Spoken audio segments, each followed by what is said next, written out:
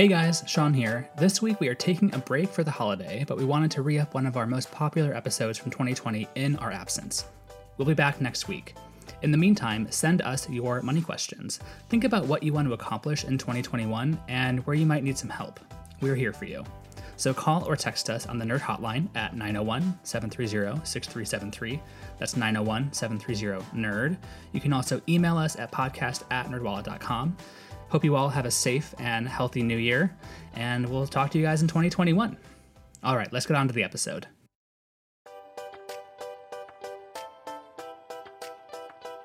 Welcome to the NerdWallet Smart Money Podcast, where we answer your personal finance questions and help you feel a little smarter about what you do with your money. I'm Liz Weston.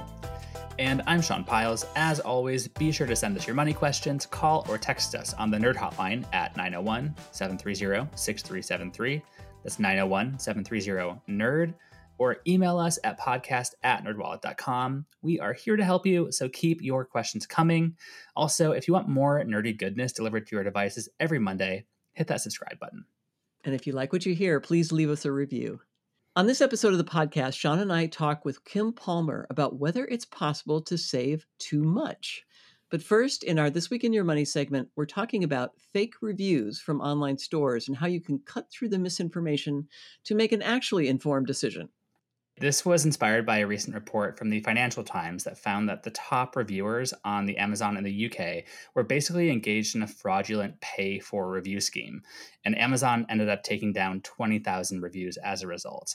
And this isn't the first time the mega retailer has been found selling products with artificially inflated ratings. A Wall Street Journal investigation found in 2019 that a number of products that had the Amazon's Choice badge were unsafe or mislabeled. Right. Amazon is, of course, a really big and easy target, but it's not the only place with fake reviews. They're on eBay and Walmart.com too, which leads me to my first question for you, Liz, is how do reviews factor into your online shopping process, and how do you vet for fake reviews?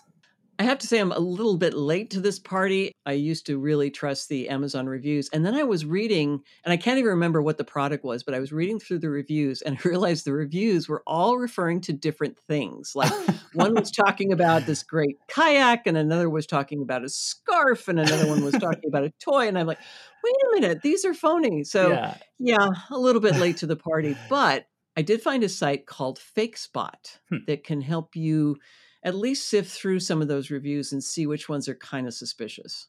I actually have not heard of that site. What is that? Basically, they look through the reviews. There's some sort of automated process that's going on, some sort of algorithm, and they look for reviews that have disappeared, been pulled off, like missing reviews. And they also look at, I guess, the quality of what's being said. Because sometimes when you read those reviews, you're like, wait a minute, what is this? People obviously have a very weak grasp of English or what they're supposed to be reviewing, that kind of thing. Or this like random ceramic pot is like the most amazing thing they've ever seen in their entire lives. There's tons of hyperbole in these online reviews. But I love looking through reviews because they're like a fun little slice of how weird people can be on the internet. But one red flag for me that I'm seeing a fake review or a number of them is they'll often use the same language over and over among several different reviews. It's kind of like how bots on Twitter all will say the same thing when they're trying to throw misinformation at a certain subject. I see that for reviews on Amazon sometimes. And it's like they're trying to keyword match. Once you get a feel for the certain cadence of fake reviews, they become pretty easy to spot. But my main way of overcoming all these fake reviews is to do my own research. I find that research is more valuable than reviews. Yeah. Do you ever get paralyzed? I mean, I've done that a few times. I go in and think I'm going to buy something and the reviews are all so mixed. I'm like, I don't know. And I run away. Yes. Does that ever happen to you? Absolutely. Because I fall down these holes of reading all the reviews and like trying to analyze who these people are that are writing them and what's their motivation and what's going on here. Is this trustworthy? Is this not? What helps me is getting away from the review hole on Amazon or Walmart, wherever it is, and actually going to a website that is professional and does reviews like CNET or Wirecutter, because these people are professionals and they know how to review an item. Another resource that's a little more old school is Consumer Reports. They've been around for decades. They don't cover everything. They don't do reviews on everything, but they have very rigorous standards, and I feel like I can trust them. So here's a case where crowdsourcing may not be the best way. Maybe you really do need some professional reviewers to weigh in. Yeah, I kind of like having a mixed approach where I'll go to the professional reviewers for a breakdown of the tech specs. Like I bought a coffee grinder a few months back and I wanted to get like a kind of nice one because the last two that I bought broke on me within 6 months. So I was going to spend a little more money, get one that wouldn't break on me immediately. And so I went through the CNETs, through the Wirecutters, read tons of reviews. But I go to the reviews on the different shopping websites. That helps me get an understanding of what the average experience is like. Some people are going to love this thing, some won't, but I typically fall somewhere in the middle. And so for me, it helps me understand what the day-to-day usage of this thing might be like beyond just the professional review. Well, and your broken coffee machines lead me to another concept, which is buying it once, that looking for real quality in what you're buying. You have to pay more upfront for it, almost always. But if you wind up only having to replace it every 5 years or 10 years or whatever, I feel like that's a good use of my money. Yes. And I don't always do it, obviously, but more and more often now I'm looking at, okay, how long is the warranty for this? And what are the reviews saying about how long they last? Because if I have to buy another one in a few years, it might not be the best choice, even if it is the cheapest. I found myself doing that a lot more since quarantine hit, because before you buy something, if you don't like it, easy, go print out a return label, send it off to USPS, and it's done. But I am less inclined to send things back now. So I'm doing more research. I'm spending money on the things that I think are going to last me, things that I'm going to use every day, like my coffee grinder. So that way I don't have to go through the hassle of returning things. Yeah. And that way you're saving yourself money. You're also saving the planet. So win-win. Yeah, exactly. But there is one area of shopping where I do really like personal reviews, and that's clothes shopping. I'm not sure if you have had this experience with COVID, but I've been doing more online clothes shopping, in part because I've been working out a little bit more. So I'm a little beefier than I was maybe 4 months ago. And so, but my predicament is that I'm short and a little beefy. And so I have a hard time finding pants that will fit me right. Like the legs are too long, but then the slim pants are too skinny to fit over my calves. And so reading people's reviews helps me really understand the way that it fits me, because that is such an individual experience. And it's not like you can just throw off a few hyperbolic words about a toaster or whatever and just send off your review. With clothes, people are more intentional about how it fits you. So that has been very helpful for me. Yeah, I come to think of it, that's what I do with shoes, because I have a hard time finding shoes, and it's like looking for the people that have the 9.5 narrow. Yeah, have my very experience. specific, right? Yes, I have skis for feet, so it's very important that I get the right kind, and I need somebody else who's got the same situation dealing with it. Oh yeah, that's a good idea. I think it helps also to apply a little bit of common sense when you're sifting through reviews. If something has 3,000 5-star reviews and all of the reviews say it was good, then that's probably not going to be the most legitimate thing. But if someone spends time to write a really thoughtful review, then I think you can vet it a little bit better. And I also like sorting by 1-star reviews to get a feel for what the worst case scenario is. Yes. Oh, and I like to go and see what the recent reviews are, because Amazon in particular, they'll do a different sort. And I always like to go and switch it. So you click on reviews and then you click it into the most recent, and then you can see what's happened to people, or, typically what's happened to people in recent months, because it can be a great product and then go completely off the cliff, and you wouldn't know it because it's only the most recent reviews that are bad. Yeah, especially in the past few months. So much has changed with supply chains, with production. I think it helps to know what's going on right now. And you're totally right. Looking at those recent reviews is a really good resource for that. Well, I think that about covers it for this convo. Let's get to this episode's money question, which comes from Kyle. He says, is it a bad idea to save too much money? Recently, my family and I were discussing my savings, and my older sibling was concerned that I'm saving too much. I'm 25 years old and make $32,000 a year before taxes. I have my paycheck set up to auto-deposit 8% to my 401k, 8% to my Roth IRA, and a flat $500 per month to an account I pay my rent from. And finally, $250 per month goes into my high-yield savings account. My sister pointed out that I may want to keep more of my money liquid instead of almost 30% going into accounts I don't touch. Should I lower my monthly contributions to retirement for now, given I'm so young, so that more of my money is quote unquote liquid? I feel like I'm watching a horror movie, when the guy is Hmm. going into the darkened room and you're saying, don't go in there. I'm thinking the same thing. Don't listen to your sister. It's a bad idea. Yeah, I was thinking that I'm watching something like Family Feud, where you can see a sister maybe being a little bit jealous of how much a brother is saving Ah. and wanting to say, hey, maybe you shouldn't do so much of that, but maybe that's my own projection going on here. But You can tell we have siblings. yeah, either way, saving a lot is not a bad idea. I think it's Mm-mm. great that Kyle is saving this much, but at the same time, you want to make sure that your money is going as far as it possibly can. So there's a lot to unpack here. But to help us answer Kyle's question, on this episode of the podcast, we're going to talk with Kim Palmer. Hi, Kim. Happy to have you back on the show. Hi, thanks so much for having me. Hey, Kim, so glad that you are here. Our listener, Kyle, is wondering if he's saving too much money, a problem I'm sure many wish that they had. He deposits about 16% of his income into retirement accounts and has regular contributions to his emergency fund. But his sister thinks that he should have more liquid cash on hand. What do you think? Well, I am definitely with Kyle on this. I think that the vast majority of us just don't save enough. And so that's why it might sound a little strange to his sister. It might sound almost unbelievable that he can save this much. But actually, it's great that he's saving this much and he's right on track with his savings. And so I say kudos to Kyle. I think it's really great that he's saving so much while he's this young, because actually this is the best time to save, right, Kim? It really is. And I actually think that in some ways it's the easiest time to save. Even though it sounds counterintuitive when you're young, your income is lower, but your expenses are also lower in terms of relative to what you might be taking on later in life in terms of mortgages and potentially children or family responsibilities. And so now is the perfect time, not just to save, but just to get in the habit of saving. So I think the idea of setting aside these amounts, these percentages regularly is really a good one. And also his savings, it's in a liquid account. It sounds like a lot of his savings are in a savings account that he could access pretty easily if he needed that money. Mm-hmm.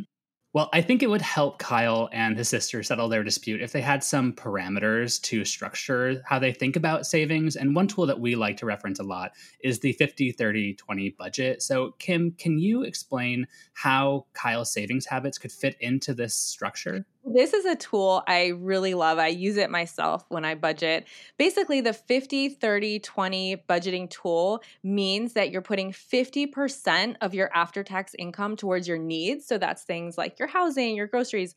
30% are going towards wants. That's if you're buying something like a takeout meal. And then 20% is going towards savings and debt payments. So even though it's great if you're saving more than that, it's a really good target to aim for 20% of your after-tax income going towards savings. And of course, that percentage, it includes things like your pre-tax retirement savings. One thing I also think would be good to talk about is the idea of saving with a purpose, because when I started saving, first of all, as I've talked about before on this podcast, I used to have a hard time saving. And when I finally got into it, I was saving a lot and I would talk with people. And I think that, Liz, you asked me this question. You were like, what are you saving for? And I did not have an answer. I was saving for the sake of saving. And so I think that one thing that can help address some concerns or uneasiness around saving is figuring out what you want to save for. I think it's good to have an emergency fund, especially now. And then once you've hit a steady rate of savings, think about what you might want to save for. Is it a house? Is it a car? Make sure that you're saving with a purpose so you're not just stockpiling money and it's not really working for you. I really like the idea about being really specific about your goals. And I think for a lot of people too, who are more visual, it can help to really concretely think about, are you saving for a car or a house, and having those images to think about specifically what kind of house, what kind of car. It can help motivate you when you are starting to say no to yourself. No, I don't want to splurge on that. It gives you something you're saying yes to down the road. So it just kind of helps change the framework so you feel more positive about saving if you think about all the things you're saying yes to in the future because you're saving more today. And actually, Sean, the way that you did it by just saving to save, that's actually a very good habit to start with, because a lot of people aren't in that habit. And when they've looked at people who, especially people who are lower moderate income, who don't have emergency funds, it's typically the fact that they're not in the habit. So the fact that you got that started is great. But as you guys have been saying, having a specific goal is really important too, because that also tells you how to invest the money or whether to invest the money. If you've got a long time horizon, if you won't need the money for a long time, then you can do things like invest in stocks and bonds. If you're going to need that money, or you may, then it needs to be somewhere safer. Well, that's something I was thinking that we should touch on as well, is when Kyle would be able to maybe open a brokerage account or a robo-advisor account and begin making the money that he's tucking away work for him more productively.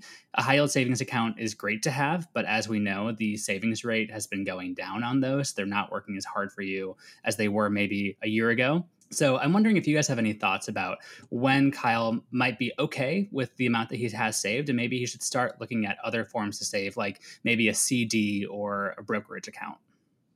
Well, I always like thinking that first you want to make sure your emergency fund is squared away, like you mentioned. And then once you feel comfortable that you have expenses saved up, so if you did suddenly experience an income loss, you could handle that for a few months. Then you can think more broadly about taking on some more risk with your investments to get some of that higher reward. So I think after you have that emergency fund saved away, that's when you can start thinking bigger there. Yeah, I think people get kind of tangled up in the idea that all of their money has to be working hard for them. And that is not the case. When it comes to your emergency fund, you want that money sitting in a rocking chair. You want it waiting for you when you need it. It's only when you have a lot of time and you can ride out the stock market ups and downs that you should be thinking about taking more risk with it. I also wanted to say, I think it's so great that it sounds like a big chunk of his savings is already in a high yield savings account. So many people aren't in that situation, and they're putting their savings in traditional bank accounts that have extremely low interest rates right now. Of course, we are in a low interest rate environment, so it's hard to earn much of a return on your money, but you can really get as much out of your savings by putting it into a high yield savings account. So I think that's a great move he's making. And to his sister's concern about the money being liquid, a high yield savings account is a fairly liquid form of cash.